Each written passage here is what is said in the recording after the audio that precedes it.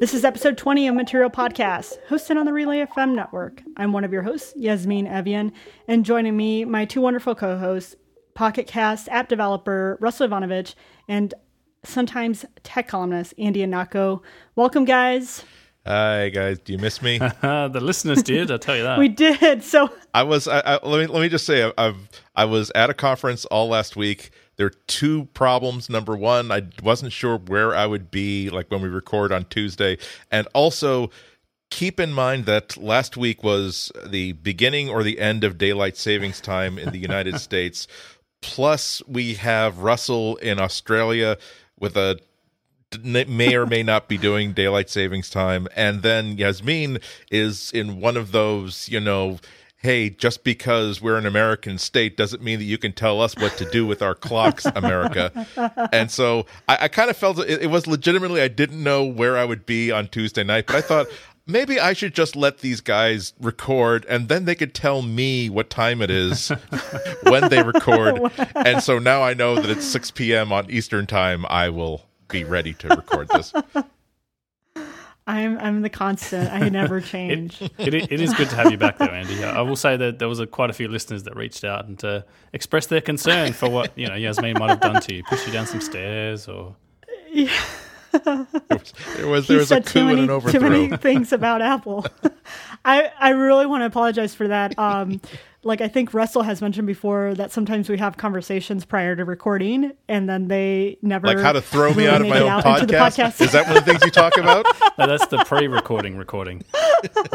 That's the pre-recording. And so sometimes you forget to mention that, and I really just dropped the ball in mentioning that Andy was just out traveling, and so he wasn't able to join us. So I think my favorite Twitter message was like, when I said I sent an apology saying, hey, Andy Nako is still very much part of the team. He's not gone. I'm sorry. And someone said, phew, I was, up all night polishing my family's silver, just because he was under so much stress that you were not going to be here. I'm just glad because Andy is here. He's here to stay, everyone. Of course, I follow the official Material Podcast Twitter account and all your accounts. And so I was seeing some of these like alarmist sort of things. And I'm like, it's going to be very, very instructional if we hear, oh, thank God. I'm glad that as the show matures, you found out who the dead wood was. And so thank you, listeners, for not, for thinking that, but not putting that thought in a place where it could make me upset just a few days while I was 3,000 miles from home and away from my big stuffed dog. We have the nicest listeners. And I should also say, in related news, a lot of them wrote to us about LastPass. So last episode, we talked about Google imprint support. So we talked about, on the Nexus 6P, you've got this fancy new fingerprint reader. You've got it on the 5X as well. But there's not a lot of apps that take advantage of it. It turns out LastPass is one of those apps. So it's a password management app. By all accounts, it's pretty good. Like, I don't use it personally, but I've heard really good things about it. And apparently you can unlock it with your finger, which is the future of everything, if you ask me. And we also got some really adorable feedback. It was one of our listeners sent us this video of his daughter, or I'm not sure if it's his daughter. It's some little girl, and she's dancing to the intro music of our podcast, and it is the sweetest thing. And so she's boogieing around, she's like dancing, and then it gets into the intro where I'm saying, welcome to Material, and she stops and goes, ooh, I like this one, the talking. And I was just, it made my night. So thank you, listener, for saying that. She's our youngest fan. When I responded back saying, oh my gosh, thank you. It just made my day for you to say that. And he said she especially loves the funny lady. So hi, little girl. The funny lady says hi. Or is she making a comment about the pitch of my voice or Russell's voice? She loves the funny lady from Australia is the bit that she left out. Yes, yeah, the one that exactly. talks like a kangaroo. She's hilarious. It's one of the Wiggles, Mommy. Fruit salad. Yummy, yummy. Fruit salad. Yummy, yummy. I work in daycare, yes. So the last interesting thing that came from a previous show is that the New York Times launched their cardboard thing that we talked about a few episodes back. So we were talking about, them bundling cardboard with the actual paper, and it went live. And by all accounts, it's pretty cool. Yeah, there's something about getting something free, not just getting it free, but getting it on a Sunday when you're probably not going to be leaving the house. You're probably looking for an excuse to just screw around with something fun. And when you have a 3D viewer that you just drop your phone into, that's a good excuse to cancel brunch, even if you are a New York Times subscriber. I could just see all these people at their coffee tables. You know, they've got the coffee, they've got their toast there, and they've just got this cardboard on their face, and they're looking around. Ooh. Breakfast from many lands here, right on my own foyer. Gerald, you must come look at this, Gerald. Yeah, have a look. It's amazing. Yeah. Another company that is tapping into this VR, storytelling is Tom's, and they sell shoes and other accessories, but their whole business is built upon, like, if you buy a pair of shoes, they give to a pair of shoes to another child in need in a different country. And so they actually did this with the Gear VR, but they did the giving process, the actual process of, like, when the child gets their pair of shoes, when Tom sends their people to go do that. And so they have them throughout their stores where you can put them on your head and kind of see and be a part of that experience. And they were saying that, some people were crying because they were seeing it and they were just so excited to see, like, the outcome of buying that shoe and that 1-for-1 thing. So I'm really interested to see where people take this. And I'm excited where VR leads and what that can mean. Yeah, I mean, I'm really excited as well, but I don't want any more pairs of shoes, please. Australia is not actually a third world country. It's a dangerous country, but we're not the third world. No more shoes. This is just great stuff for what brilliant stuff for Google, because now they're giving everybody their first experience with VR. And so not only that, but now they're sort of like their own, like, VR ambassadors, because now they have friends who they can, like, when they're over at the house, they can try out the Google Cardboard. Not only that, but you see people, like, on Instagram, they get this weird thing in the mail, they fold into a box and they have to put it on their heads. And it being 2015, once you put something silly on your head, you have to photograph yourself with it and then post it on Instagram. And so now, like, everybody knows somebody who has Google Cardboard. And if it means that people are sort of starting to think of Google as the VR company and as Cardboard as this really, really great standard, and then they find out it costs like all of $12 to $15, most people can get their hands on $12 to $15, and they already own a phone. So this, even if you're not a New York Times subscriber, this is a pretty cool thing for anybody who's interested in VR technology. Now, do you have to be a subscriber to get the download, like the app? Actually, I don't know. I know you had to be a print subscriber in order to get the free Cardboard. I wouldn't be surprised if you have to be some sort of a consumer of subscription New York Times content to get it. I am a NewYorkTimes.com subscriber, so I'm going to see if it's going to show me any sort of this content. Because I knew you could request one if you were an online subscriber and you didn't receive it in the mail. I guess they were going to give some away, but I'm curious how the app works. Maybe I'm riffraff because it's not mentioning that. Thank you for giving us $15 a month, but that doesn't mean squat to us. We're the most professional journalists in the world, sir. That's not going to be enough. Our ad trackers indicate that you still own a car that's 11 years old and you have no intention of buying another, and that guest room bathroom needs plumbing repairs for the past 6 months that you've never gotten around to. Clearly, our outreach to you kind of reader is not our top priority. Nope, I don't see it. So the last thing that our listeners got super excited about was the Nexus 6P. So the race finally concluded. I won. Woohoo! Well, I guess Andy won, but Yay. Whatever. Yeah. But what are your impressions, I guess, for you, Andy, 2 weeks in, and for you, Yasmin, and I, 1 week in, like in terms of battery life, other things that you don't really get on day one? Any thoughts on those?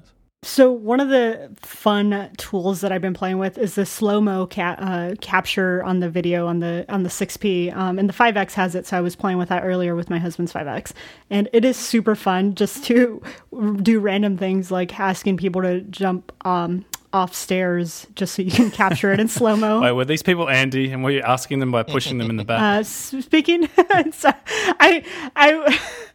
So I actually did this. Me and my brother-in-law did this, and then I was thinking as I'm saying it out loud, like how we talked about pushing Andy downstairs, and I was like, I shouldn't be sharing this story. No, but I was doing some slow-mo I was on a longboard, and I decided to do some slow-mo, and I was like, oh, this would be kind of something fun to capture. Well, the the way that Photos app works is that you can capture this in slow-mo, and and in order for you to like export that video, it only exports the whole thing in slow-mo, which just looks like I'm riding the longboard really, really, really slow. So it's actually not that cool of a video. But within the Photos app, you can edit which parts are slow and which parts are fast. So I took some time and I was like in the Photos app and I was editing a segment and I was like, oh, that part looks really cool. Like when I'm pedaling, or not pedaling, but I'm like pushing, I can get that part really slow. And then when I actually speed up, I'll speed that up the video. And I got it to work and I was like, this looks awesome. And then I went to export it and upload it to Twitter. And of course, it's just the whole entire thing in slow-mo. So then I had to use a screen recorder because I had already spent so much time getting it perfect that I needed to share it to the world. And there, I finally did it. So I was wondering who would find out that you can't really do this in the Photos app. And one of the listeners was like, "How did you do that? I can only get it to export everything in slow mo." And I was just laughing. I was like, "Yeah, I had to do that in a screen recording." So that's annoying. I don't know why you can't. You can edit it in the Photos. You just can't export that edit. So I'm hoping that's a change that's coming. But the slow mo camera, still having a lot of fun with it. And I'm on Project Fi. So it's been a week or more or so on Project Fi. Haven't run into any issues.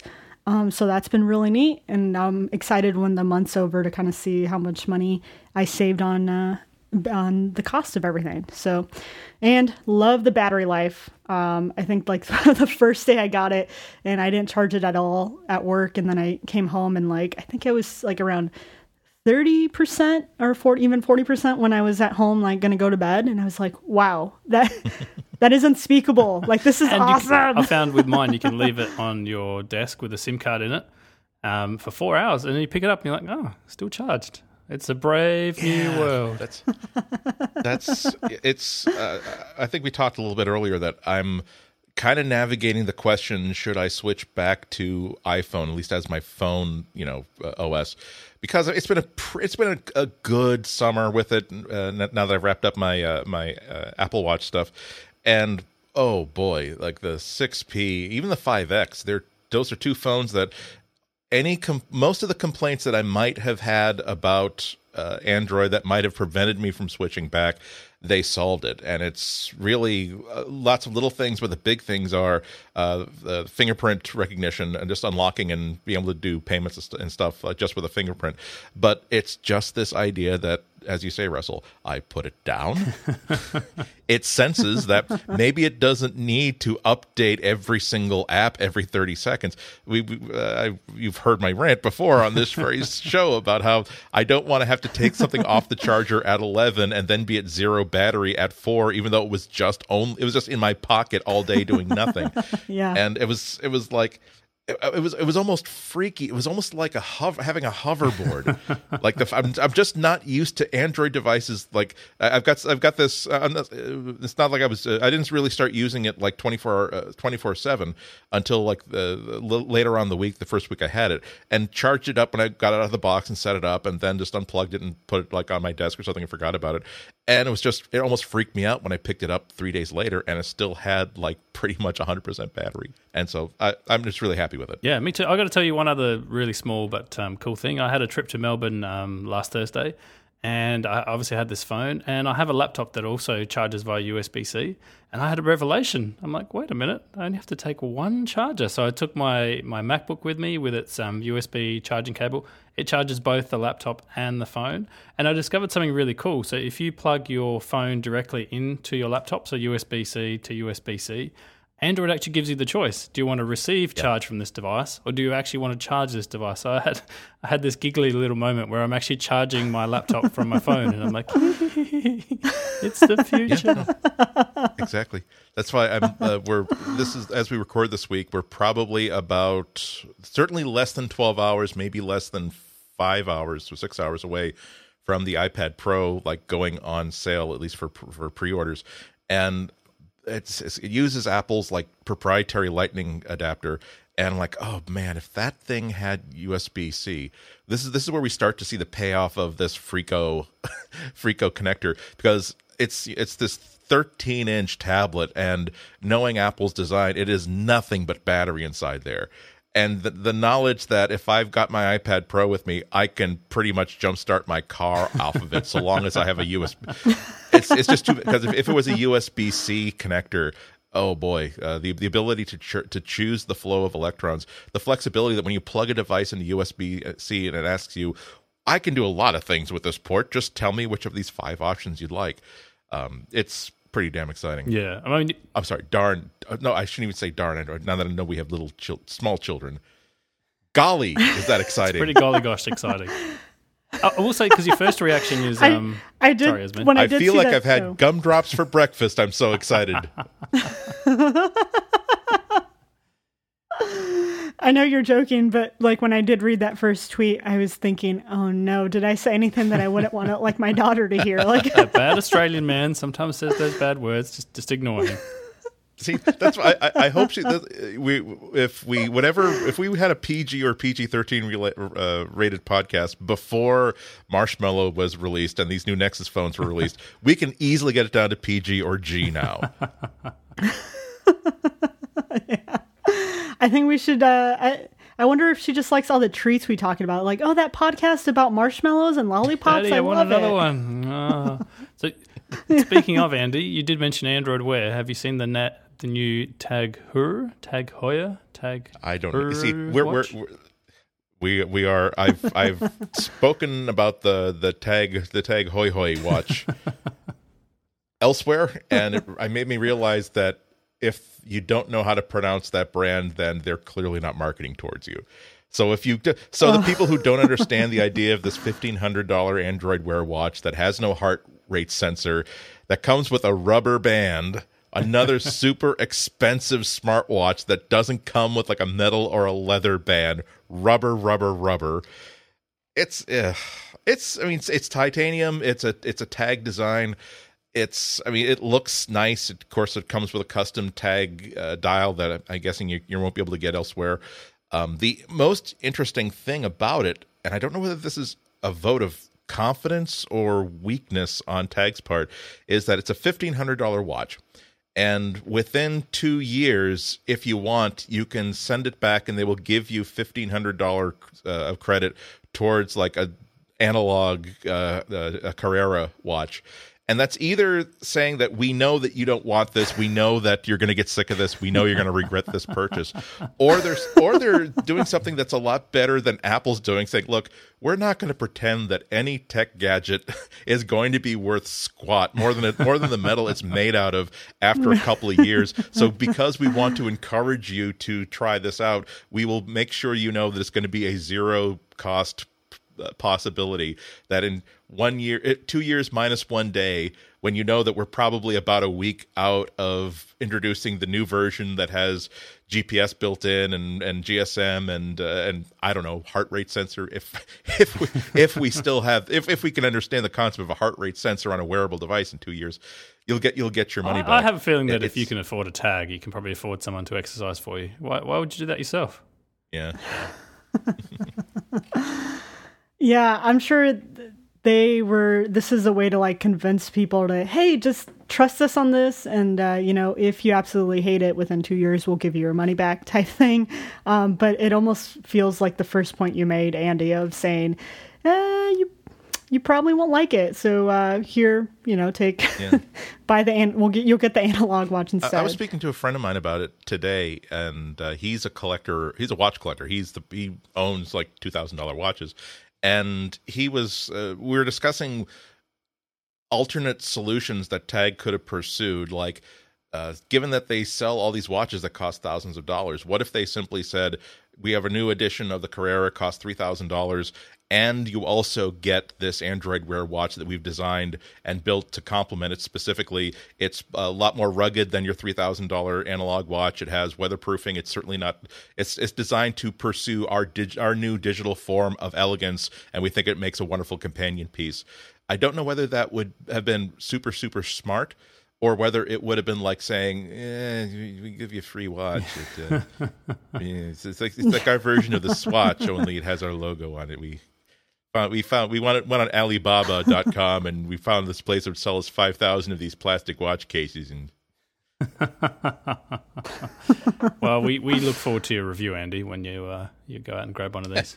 Yeah. Again, I'm not sure. I think they know again how old my car is. I don't think that I'm high on the list of people to get review units. It's a nice looking watch. Yeah, it does look nice. But but for $1,500, I wouldn't buy it. It definitely has that aesthetic that I think a lot of men like in watches. For my type of style, it's not my style, so I'm just gonna pass. I would much rather have like a $80 Casio and then like a sport coat that's like papered with $100 bills or $20 bills to make up the balance. I think that will make me far more interesting and far more attractive. So, speaking of interesting things, I did also notice a new feature that launched before we managed to record last week's podcast, because we had to record a little bit early, is that your mail can now respond to itself. So you get a mail in Inbox or Gmail, and these little suggestions come up down the bottom. It's like, hey, we've parsed the message. We can kind of figure out what's in here. Do you want to say, one of these 3 things? Have either of you tried that? Yeah, so I had it I forget what email it was, but they gave me like 3 different options that I could select for replying back, and I thought that was pretty awesome, and I was like, ooh, this is not what I would say, but I kind of want to make it say that because it's an option. I mean, it wasn't terrible suggestions, it was just not what I was going to respond with. But it pulled information from the email that made sense. Like those were all plausible responses that I would have given. So it was really neat to see that. Like, I just love this whole, Google is trying to think for you. I guess maybe I shouldn't say that, but it's like Google's trying to make your life easier, and they have so much data and they can help with that. And so that stuff gets me excited. I know it creeps a lot of people out, but that's the stuff I like. Yeah, I liked it. I liked it a lot. I mean, the coverage that other blogs have been writing about is, okay, let's make fun of like what a computer would automatically reply to, your cousin that you don't really like, who's trying to get you involved in a real estate. I don't know, whatever. The jokes sort of write themselves. But when I downloaded you get the feature in the new version of Inbox, and the first time that I opened a mail with it, I actually liked it. It was again, just came back from a conference, and here's an email from someone I met saying, hey, it was nice meeting you, and here's my contact information. And now it's giving me 3 options. One is, it was great meeting you too. The second one is, it was a pleasure meeting you as well. And the third is, I'm glad you liked it. And let's see. Okay, he said something nice about my talk. So it's not as though you're going to have a whole conversation this way, but if you can imagine, especially on a handheld device, someone asking you a question for which there was a predictable set of answers, and being able to simply tap this response and then tap another button to send it, and you're on your way. It's a really interesting addition, and it seems as though Google continues to look for places to show off its deep learning technology. That I think that all smart companies try to figure out what it is that they can offer that absolutely no one else can. It's hard for like PC manufacturers to make the case that, well, we have a laptop that runs Windows 10. Well, there are 100 laptops that run Windows 10. Why should I buy yours? It's same thing is true with Google, and they seem to be saying, there are a lot of companies. There are now a few companies that do search. There are a couple companies. Apple wants to be your maps. We are saying that we are now the only company with the sort of technology that can really is not only collecting and seeing a lot of information. We're the only company that has the technology to make sense of that information and redeploy that knowledge in a way that's going to make your life easier.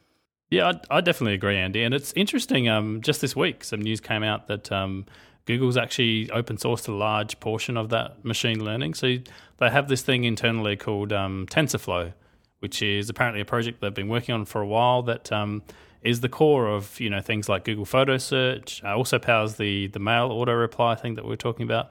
And it's interesting to me that this is like you said, this is one of the things that Google is saying, hey, we are much better at this than most other companies, if not all other companies. And here's a large portion of it that's open source. So apparently It's the entire, machine learning engine, minus the bits that allow it to run, on 200 or 400 servers across huge data centers. So if you wanted to do that part, you'd still have to write it yourself. But the license is apparently, really open. It's the Apache 2 license, which a lot of people seem to like. And it's interesting. I mean, why do you think that open source something, that core and that critical to their company? A lot of things. I think it goes to the character of the company. I think that they were formed as a bunch of grad students, a bunch of university people's research project, and I think that spirit tends to infuse everything that the management decides is a really good idea. Like, is this just a really good research project? And is there a way that we can make this into a really, really good demo? That's why they do Google Glass as opposed to a really good consumer, finding a way to do this as a consumer product. And so I think it's really, they've got all this really great research, and their instinct is that you share your research and you show off what you've done. They've done this before with sort of a precursor to TensorFlow, and it quickly became one of the standard data analysis tools. You're right that this doesn't give away one of their big advantages, because it's a lot like them open sourcing TensorFlow is a little like open sourcing the design of your DeLorean time machine, knowing that nobody else can get their hands on 1.8 gigawatts of power. Also there's a lot of stuff that is that the version that they use inside Google is custom code for their hardware and the way that they do things. It's sort of a code base and a toolkit, so that if you're a researcher and you have a big pile of data that you want to you want to write an AI that figures something out based on that data, you can just write the parts that are unique to your data set and unique to your goals, because there's enough in TensorFlow that you don't have to start doing 3 or 4 years worth of computer science in order to develop the underlying stuff. And the other thing is that I know about these standards only in a surface way, but it's a little. There's part of it where if the AI community adopts TensorFlow as a standard, a couple of good things happen for Google. For one thing, you're building this whole culture of people who understand how these algorithms work and know how to optimize for it, and that increases the talent pool of people who can build more Google products for them, either as future employees or just as people who are going to write stuff that plays nicely with Google stuff. And also, it's you want to open source something like that for the same reason why you want to open source crypto. You want to see there's limits to how hard you can hammer against this internally. You need to release it to other researchers who are going to not only bring their own ideas to it and help you to make it into a better package, but also to find the flaws in it, because there are always going to be people that have this, just if they learned calculus in high school using a different technique than most people learn calculus, and their foundational understanding of all math is a little bit different. They're the ones that are going to see that one nail that's sort of sticking up a little bit and let you hammer it down. Yeah, and I think the academic world, from what I've seen of it, loves that sort of thing. They love looking at things and finding things that they can improve or things that are wrong. There's a lot of one-upmanship that goes into that sort of thing. So I think that's smart. And I think the other interesting thing is when you do go open source, there's a few ways to do it. So you can just put it out into the entire community and say, go for your life. There's nothing driving this project. Take it wherever you want. Fork it as many times as you want. You can set up a foundation, which is often like the Mozilla Foundation and things like that drives the open source project. In this case, Google's chosen the third way, which is where the company that open sources it continues to run it. That still means you can do whatever you want. In terms of forking the code base, you can make another version of it. You can pull bits out of it. You can try and contribute to it. But the interesting part of that is it means your code doesn't go into the core project unless it's actually approved by Google. So they're still maintaining a decent amount of control over what the actual project looks like. Their version of it anyway. Is that how Android is currently set up? Oh, that's a good question. I'm not sure. I would assume so. I might have to. Because they would still maintain it, yeah. I'm just excited to see what other companies think up and do with it. Yeah, I mean, it's powering so much cool stuff at Google. We're suddenly seeing like a lot of the really interesting demos and announcements that have come out of Google over the past 3-4 years we're actually realized now that we're seeing demos of TensorFlow. They did a couple of years ago. They had a blog post and a demo where they had taught a computer how to recognize cats in YouTube videos, and you look back on how again another one of those press releases that the jokes write themselves. if you're writing for a tech blog and you have to come up with at least 400 words every 83 minutes, there you go. You got the next 62 minutes off. But just the idea that it's such an ambitious project where all it was non-directed learning. It wasn't teaching a computer what a cat looks like. It was, here are a couple of million pictures. Find something interesting in all these pictures, and it has to look at all of them, has to see where the edges are, where the shapes are, suddenly decide, gee, there's something about this collection of pixels that seems interesting amongst these, and then it teaches itself what a cat looks like, and now it can identify a cat in every single picture. And when you talk about all the data that's being transacted and the ability to something as simple as what is the context of this message, where right now we're seeing a practical thing where it will pop out a few likely responses, but imagine one that, based on observing how you and how millions and millions and millions and millions of Gmail users read their email, being able to figure out what mail is important to you and what isn't. And it would go far beyond the people, this email sender, their email gets clicked on more often than these other people. Sometimes you don't want to see an email forwarded by your brother about a lumber conspiracy to make sure that only no furniture grade pine ever gets shipped to the Northeast. But if it's about your mom, it's about your dad, or if it seems to be of substance, it can figure that out and make sure that gets to your. It's great stuff. It could be like Wi-Fi only for AI. Yeah, I'm excited to see what this could mean for those that are like visually impaired. So imagine if there was some form of kind of like Google Glass or something of that nature, but you would have it audibly, or going into your ear. And if you're visually impaired, you are able to use that technology to kind of see around you, and it could describe what was around you. And it would I don't know if that would be more helpful to kind of be able to see and experience that. So I'm super excited that they open sourced it and that other people are going to be able to take use of that. Yeah, I mean, the other interesting thing is, as a programmer, I look at something like this and I think, I have no idea how to program, artificial intelligence. Like it's another sort of field entirely. But I am fascinated. So my sister works a little bit in this sort of field, and she sometimes asks me questions. She's like, "All right, if you had to detail every single reason that you call a cat, like what would those reasons be?" And you sit down and you think about it. You're like, well, a cat has 4 legs and it's furry and it's got pointy ears. But when you sit down and you put all that down on a piece of paper, you realize that there's so many other things in a picture that potentially have all those same attributes. Like, just because something has 4 legs and it's furry doesn't mean it's a cat. And the actual way that your brain is taught to analyze all those signals and identify objects is really complex. And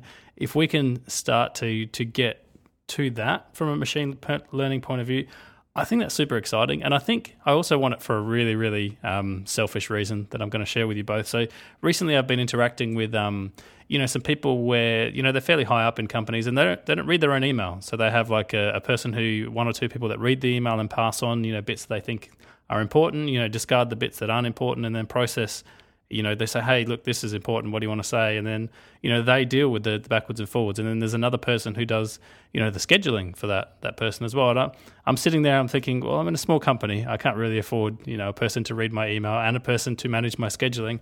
But imagine if we could get to a point, and I think we're almost there, where a computer could do that for you. It could be, just like Andy was saying, here's the top 3 emails I think you'd be interested in. Here's some suggested responses. Here's some calendar entries, I've created. Here's some things I've moved around. I've moved you 2 o'clock to 4 o'clock. Is that all right? And I'm starting to think, wow, that's almost achievable. I could almost be one of these high-level executives, minus the paying 2 staff. And I think Now on Tap is trying to do that. So I've been playing with Now on Tap, with the Nexus 6P, and it doesn't always work the way I would like it to. But some neat features is, like, I did a Now on Tap on an email. and it was like an event, and then there was also a reminder of something that I had to do prior to the event. I had to submit some forms, and so I was checking my email on my phone, and I touched down on the Now on Tap, and it started reading kind of all that information, and it gave me the option of like adding the event or setting a reminder to remind you to complete the forms, or I forget what the last option was, and I was thinking like, that is so neat. All I did was press down on the screen, and, Google like took all that information and compiled it into some actionable items that I could do that saves me time. So there is one other interesting thing that comes up when people discuss this. You've got a few people out there, I guess, who are, sort of fairly smart people say that, we have to be careful how far we go with artificial intelligence and machine learning, because one day the machines might know too much and they might decide that you are no longer required. Do you think there's any possibility of, we have to sort of be scared of that kind of stuff, or is it still, many years off? I had a coworker that believed that very much. And so I guess I'm not the right person to answer that question, but I know that some people are wholeheartedly believe that, and they are pretty passionate about it.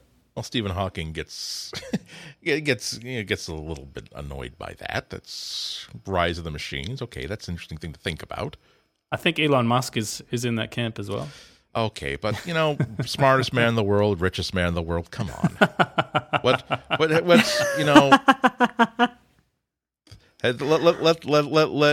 let either of them beat me at Risk. Actually, both of them can, because I've never played Risk. But you know what I'm talking about. There must be something I'm better at than either of those people. I think it's going to. Well, it depends on implementation, and the cool thing is that people are not going to sign up for anything they're not comfortable with. It's going to take a while for driverless cars to really take hold, and before they really do, the first features that really take off are going to be not jump in a car and let it drive you someplace, but jump in a car, and when, it's really foggy outside, I don't really think I would much rather have this car do the lane changes for me and merge into traffic for me, and just press a button and you're still driving, but it's handling the tough stuff for you. We're seeing that again with the inbox feature. You certainly wouldn't want to trust a machine to reply to your emails for you, but if it can save you time by laying a few options in front of you, that's great. That's like the predictive text on a keyboard taken to the next level. We think about if you are a super-powered executive with assistants, you really the best use of those assistants isn't telling them what to do. It's an assistant coming to you saying, I think that we need to do this, or I think that you need to do that. Would you like me to do that? And then saying, okay, good, sounds good, go ahead. Yeah, like you still want to be in control, but you don't want the the minute details of everything. If something can think a little bit like you do, then it can certainly save you time, which I think is like you say, Andy. That's the start of it, and then who knows? Maybe 5 years from now it saves you a bit more time. Maybe 10 years from now it saves you even more time. Maybe 20 years from now you've got absolutely nothing to do. And then we'll be like the enormous adult babies in WALL-E. Sounds good. Being on a cruise ship, beverages all the time. That sounds okay. That's fine by me. Playing cool jumpsuits. I'd like to have a cool jumpsuit. I just really want one of those jumpsuits. And the chair. That chair that just takes you wherever you want to go. Just sit down. We can live the dream. We can be heroes just for one day, Russell and Yassine. It's one thing though. Reading more about. Now there are a lot more articles coming out about the genesis of these projects. One thing that kind of stuck out to me was that a recurring discussion in this show is how things that would sound like awesome ideas if it came from any other company but Google or Facebook are really, really scary if they're being done by Google and Facebook. And you talk about the need of these deep data analysis products to look at lots and lots and lots of data to learn about how to help you. And the interesting thing is that they have to write inside Google. They have to write these things so that the algorithms can see the data, but the humans can never see the data, or the people who are writing this stuff can never see it. And I'd love to, I'd love to like get one of these developers in house and and talk to them about how that makes their job harder. because obviously we're talking about huge amounts of data. Not like they're going to be able to look at everything this algorithm is seeing, but at some point it must be a positive experience for them to look at the input of this and see what kind of output it generated. I don't know how they manage that. Yeah, no, that you get that in a lot of companies. Like I've worked for some bigger places where you have access to, data that's not just classified, but data that's really, really, has a lot of privacy around it. And often a lot of companies will put in a lot of safeguards. Like the code that you run actually has access to every single bit of data on a system.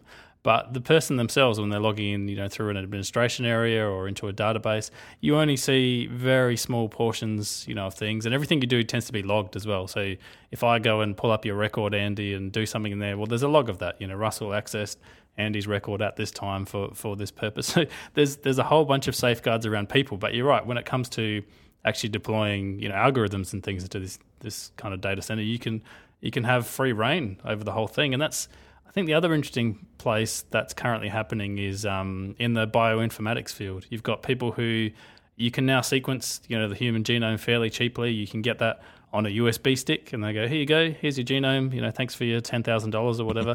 But there's nothing to do with that. You're like, okay, now I have my genome on a USB stick. That's great. And you wonder how far off that is, but until that ends up in some kind of data center, and suddenly you've got a whole lot of ethical implications. Like, now that we have 100,000 genomes, should we start looking for different diseases? Do we tell Russell if he's got a heart condition? Do we tell that to his insurance company? Do we end up in a I don't know if you've seen the film Gattaca, but in that sort of world where your genetics determines your future employment, there's a lot of sort of hairy issues when it comes to algorithms looking over large data structures. Because if you have enough data, then you can find out things about an individual that you wouldn't really know otherwise. That causes problems too. There was a very short vogue to have these full body medical scanners. And they weren't like being bought by hospitals. They were being bought by, like strip mall sort of medical facilities that would full body imaging scanners. And then you'd have a consultation with some sort of a medical professional who would then go through things it found. It's not something that your doctor would send you to this place. It was that you would think, hey, I would love to have like my entire body scanned to look for problems. And that would sound like a great diagnostic tool, but then you talk to people who are actually in the medical profession, and they're saying it's disaster because, number one, you want to minimize the amount of exposure that people get to this sort of these sort of frequencies, and so you only want to do it when you suspect when there's something to find. But also, people don't understand that the human body is not like a Toyota Corolla. It's not like every single one. It's not as reliable for one. Well, it can look just about as shabby when you get one as old as me too. But it's like you have to point out to them that normally this artery feeds into the human heart around here and then goes there. Yours kinks here and then goes in there. And that is simply a variation. We don't see it a lot, but we do see it. Or when there's like a bump or a thickening somewhere that could just be one of these harmless things that is not any precursor to any problem or any sign of any sort of disease.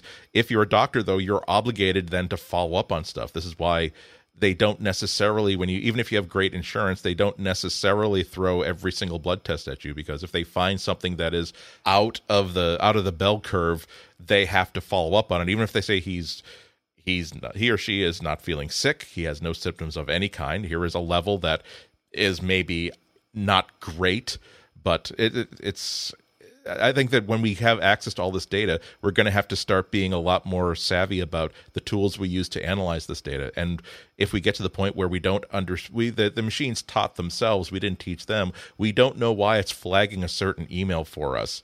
And if that means that suddenly certain customer service emails, for instance, to point out a benign example, certain customer service emails are being ignored, other customer service emails are being flagged for high level, make sure that Tim Cook sees this and this in the CEO's office, and not knowing if it's actually doing that correctly, that could cause all kinds of problems. Yeah, definitely. I think the last bit of breaking news that we have, something that just literally launched only hours before we recorded this show, is that I was sitting in a WWDC session, that's Apple's Worldwide Developer Conference, where they unveiled Apple Music, and they said, hey, coming to January. And I think the date back then was, I want to say September, late September it's coming. Sorry, I said to January. I meant to Android. It's coming to Android in late September. And then September rolled around and there was no Apple Music. And then, October rolled around and there was no Apple Music. But today there is Apple Music on my Android phone with a beautiful icon. It is a very nice icon, actually, and it's round. I'm impressed that Apple actually embraced that side of Android, because on Android you can have an icon any shape you want. On iOS they're all rounded rectangles. I'm impressed, and I'm impressed by parts of this app as well. They've done a reasonably good job, and I know it's probably the people that worked on Beats Music, but this is, I know some people say Apple made the move to Android app and that was their first app. That turns out to be an app they just bought from some company and rebranded. This is the first honest to goodness app that they've built for Android. And I think that's interesting. We're here in 2015 and Apple has finally built an app for Android, and it's quite nice. Have either of you tried it? Yeah, so as soon as I found out that they had released it, because actually 2 days ago before this, I was like, is Apple Music out yet for Android? And I kind of made a joke and, hey, they listened to me, so you can all thank me later. But I downloaded it and I wanted to try it out, and I have to remember it technically still has the beta title next to it. So it's not working perfectly, but I tried to set it up and I was getting an error. Like, I was signing up. They're like, okay, start your 3-month trial. And I go, okay, get started. And then it was like, all right, enter your password. And, I set up my email and password. And then all I got was like the loading screen. It was just waiting and waiting. And I tried that several times and it would not go through for my Android phone. So I finally had to go into iTunes on my Mac and then set up my trial version. And then, open it up on my Android phone. So I wasn't able to sign up for the trial version on my Android phone, but once I got that figured out on iTunes for the desktop, I was able to check it out. And you know what? The apps, I don't hate it. It's not terrible. It's actually pretty fast and pretty slick. And I think we always have to say that. I'm like, it's actually not terrible. And a lot of people were surprised, but it actually started playing music that I enjoyed, where some people were joking saying, look, I've had Apple Music on my iPhone and it's still for like a couple of months now and it's still not playing music that I like. And I said, maybe I'm just unoriginal and predictable. So there we go. I think the other interesting thing is a lot of people were wondering, generally when Google brings an app to iOS, they do get some friction because they, the material design, the whole thing, that's the Google brand. And there was a lot of questions as to what is Apple going to do when they bring their first app to Android. Are they going to iOS 7 it, or are they going to stick to material design? And for the most part, they've actually gone quite material. Like, you've got a slide out, I forget what that thing's called, a navigation drawer, I think, on the left. You've got some very Android-looking icons. They even have, of course it's Apple, so they've modified it a little bit, but they even have the Android Share icon, which is that, I don't know if you get to interact with a lot of designers at your job, Yasmin, but that has been a source of contention for years now. Designers are like, you must use the box with the arrow coming out of it, which is Apple's icon, and Google's like, no, you must use the 2 lines diverging because that's the international share icon. And there was almost wars, fought over that fact. And I'm really happy to see that in this case Apple actually adopted the standard share icon on Android. They put their own little flourish on it, but it is, it definitely is that icon. Yeah, and they're still using a lot of iOS icons, or similar, like to the heart. It's they're using the really thin gray heart, and so they're still using a lot of those elements, but it doesn't look completely foreign. Like, it doesn't look like, why is this on my Android phone? This is an iOS app. And I was able to navigate through it and didn't have a whole lot of issues. So I've only had it, like an hour or so. So I can't say much to that. But so far, I haven't wanted to throw my phone against the wall, which I guess is saying a lot. Yeah, I was surprised. I've been using Apple Music since the launch. And the content area, it's a very, very familiar experience. So if you've been using it on one platform, you'll find it easy to use it on the other.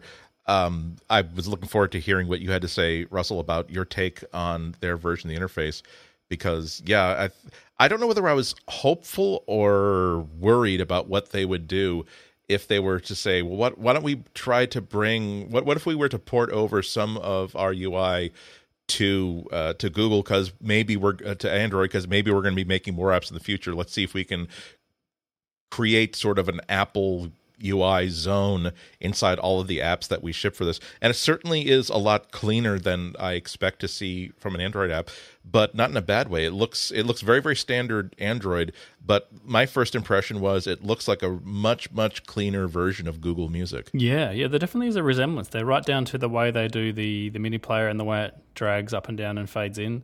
And I think the other thing is I haven't plugged this thing into. There's a thing on Android called the View Debugger where you can actually see exactly how things are built. That's a top tip for any developers out there. You plug in your phone. There's a little command line thing you can run, and you can actually see like how an entire user interface is built. But it feels very standard. Like I know what you mean. Apple have from time to time when they've gone to other platforms like Windows, actually tried to port their entire user interface set of libraries to Windows, so they could still write very similar looking code. But this to me feels like they've actually used the standard Android libraries. Like they've written their own custom stuff as well, but they haven't tried to bring, as far as I can see, UIKit, which is their user interface sort of development stuff, to Android. And I think that's a really positive thing. Like I think a lot of users would look at that if that was the case and be like, oh, this app feels foreign. Like it doesn't look like my other apps. It doesn't behave like my other apps. There's a few weird things. I mean, the other thing to note is this is a beta, so they've put the label beta on it, so it's not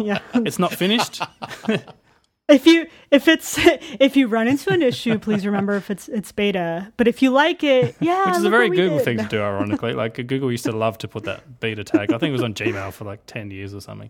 But there's a few weird things, like there is a material design animation when you go from the player page to the list of things. I saw that. That was Taylor Swift. Yes, I've been outed. You're Taylor Swift. But there's no way to go back. You literally have to press outed as a person of good taste. Yeah. And I know the cool kids call it Tay-Tay, so I do as well. I'm in the club. Tay-Tay. The mini player behaves a lot like the Play Music, the Google's version of this, and I think though Apple Music made their mini player like go up and down like just milliseconds faster, and I think that's why the app felt so fast to me. I was like, ooh, like that's moving up pretty quick. But it's the exact same way that it's handled on Google Play Music, so like that's pretty cool. Yeah, and I mean, I'm keen to play with it a bit more, but so far this feels like a very Android app, and that makes me think that probably, like I said, the Beats Music team, they must have kept some of those people around, and they must still be working on it. I can't help but wonder if maybe this particular app is designed explicitly for me. And it's because there's so many music services out there. Google has its own music service. If you are an Apple Music subscriber, you probably already have an iPad or a Mac. And so I'm wondering if it's like almost exclusively an outreach program that because who else would want to use Apple Music on an Android device? Again, if you're already interested in music, you probably either already are committed to Spotify or Google Music. And I don't think that the core music service isn't quite excellent yet. I mean, not so good you'd switch from something else. I think that pretty much what it's for is so that people can get access to the Beats One radio stations, and so get access to streaming that way. And always, as always, if there's a way to capture someone's music purchases, and this one thing that Apple Music does extremely well is being able to capture stuff to your music library, whether you're buying it outright or justifying this stuff to pay for your monthly subscription. It's interesting. Apple rarely breaks out their user data because it's competitive information, but I would really love to see what the uptake is for this for Android users versus iOS users. Yeah, I mean, I wonder if they will ever break that out. That'd be really interesting, because one thing I thought is if you're making a music service and you want it to be used by everyone, you have to be on Android. You no longer have a choice in 2015. Yeah. That's international. It might even be part of the agreements that they have with the record label, saying that you can't be an Apple only service. You have to make sure that if there's more than 18 users of a certain platform with a Pulse, you have to provide a music player for And them. I think the other interesting thing is they're also doing the 3-month trial thing that they did on iOS. So I was wondering whether that was going to be an iOS only thing, but no, if you sign up today, you get a 3-month trial. And I'm not sure if they're doing this in the US, but in Australia at least, they're pushing 12 months free with some of our carriers. So if you go into a carrier store like Telstra and you grab a new phone, they're like, hey, do you want 12 months free Apple Music? Which is, that's interesting too. That's $120 there if you're paying. That's cool. Is that for new subscribers? No, I don't think it's. I think you have to take out a new plan, but I don't think you have to become a new subscriber, if that makes sense.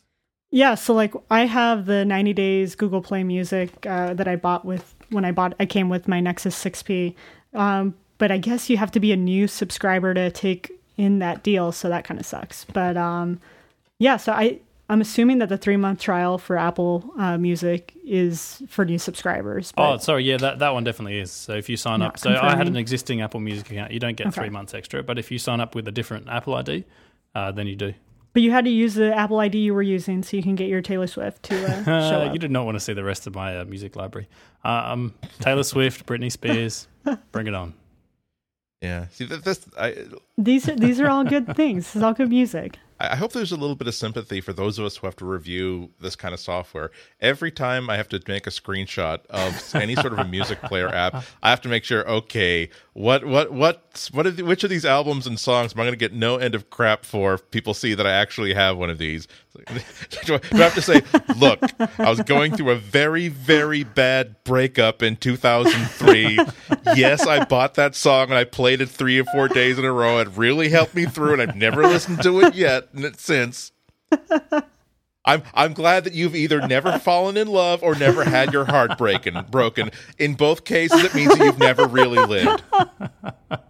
I'm sorry for being human. With Celine Dion. Okay, I did buy a Celine Dion song.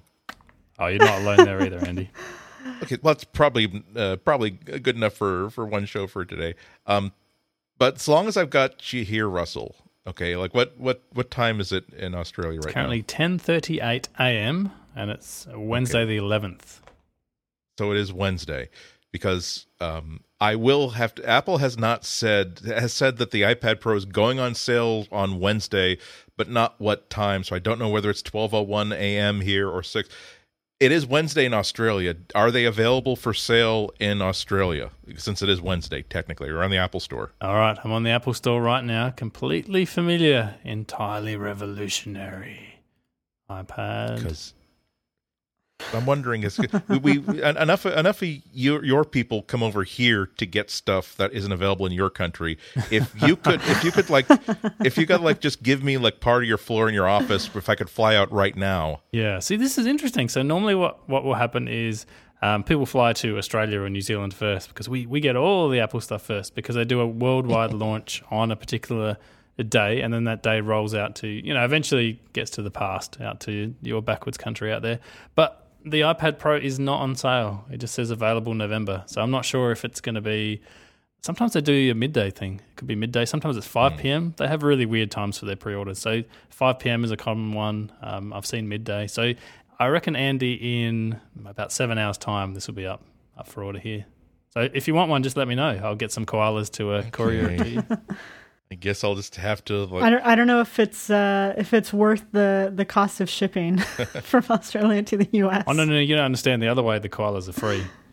So we have to get them to the US. That part's free. Them coming back from the US. Oh, okay, really good. The reason why your country is trying that's to get rid really of koalas. Expensive part. Is there something that the PR pack for koalas is not included in there? I don't know what you're talking about. Are they venomous? Oh, maybe. Do they? No, they're fluffy. Their faces peel back and their claws have like evil clown faces, and they're not quite so adorable. They're adorable, Andy. They're fluffy, and the giant claws and the smell and all the other things. They're just rumors. I don't know where people get this from. They're just like, imagine you go to the store and you buy like a fluffy, little bear. That's just what a koala is. It's just a grown up version of that. You said that before. You said that before with those really colorful snakes you sent over. And the spiders. I keep telling people the ones with the red marks on their back are the friendly ones. Red means friendly. That's a mnemonic device, kids. That's right. Is it true that there was a we should end the show, but was it true that there was a some sort of kids show that's a British kids show that was trying to teach kids like to be not afraid of things, and there was a different topic for each one.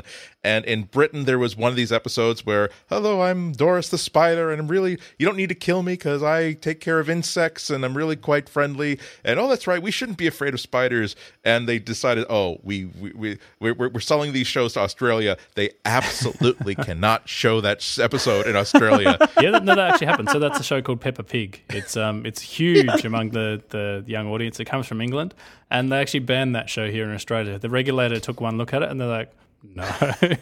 If you teach our kids to play with spiders, like the bad things are going to happen. It would be hysterically funny, but the wrong kind of funny.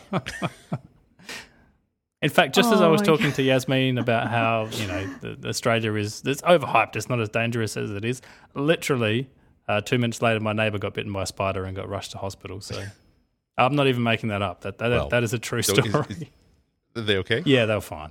But it's one of those things where we have all the antivenoms, as long as you know what bit you, and you can get to a hospital in time, you're doing all right. If you're out in the desert, though, not so lucky. Well, there are those of us in the United States who live in earthquake zones. I guess I'll stay here in Arizona with our scorpions. Sorry, I just heard scorpion earthquake, and now I'm scared. Scorpion earthquake. Here in the Boston area, we do have some people who vote independent just to get a rise out of the rest of the political machine. That's the closest we have to dangerous creatures that can impact our lives.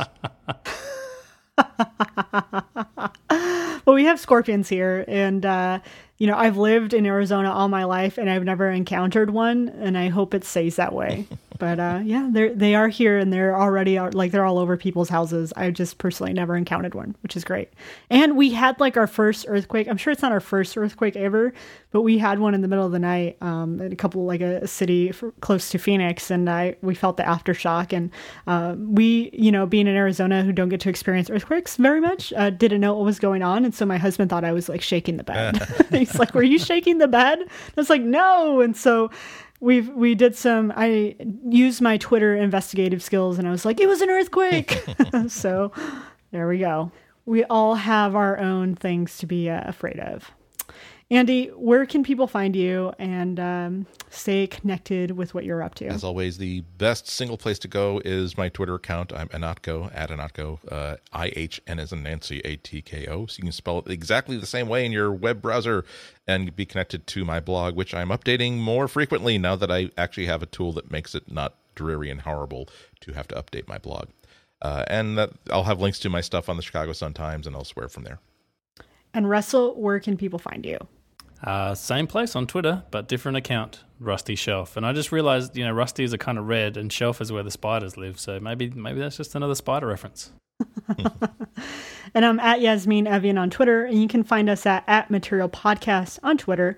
And you could email us feedback @materialpodcast@gmail.com. And you can find us on the interwebs at relay.fm/material.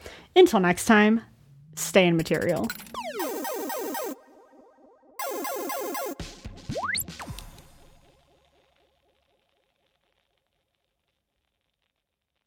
And if you're part of the advertising board for Australia Tourism, we can knock off all of these poisonous, venomous creatures jokes. Just one simple 6-month ad buy. We have a few slots available. I tell you what, the tourism board here spends a lot of money. If we could figure out how to get in touch with them, hushing up all the deaths. Sharks, what sharks? They're friendly. Take it easy. Yeah, probably. Brought to you by the Australian Tourism Board. We have anti-venoms for almost everything.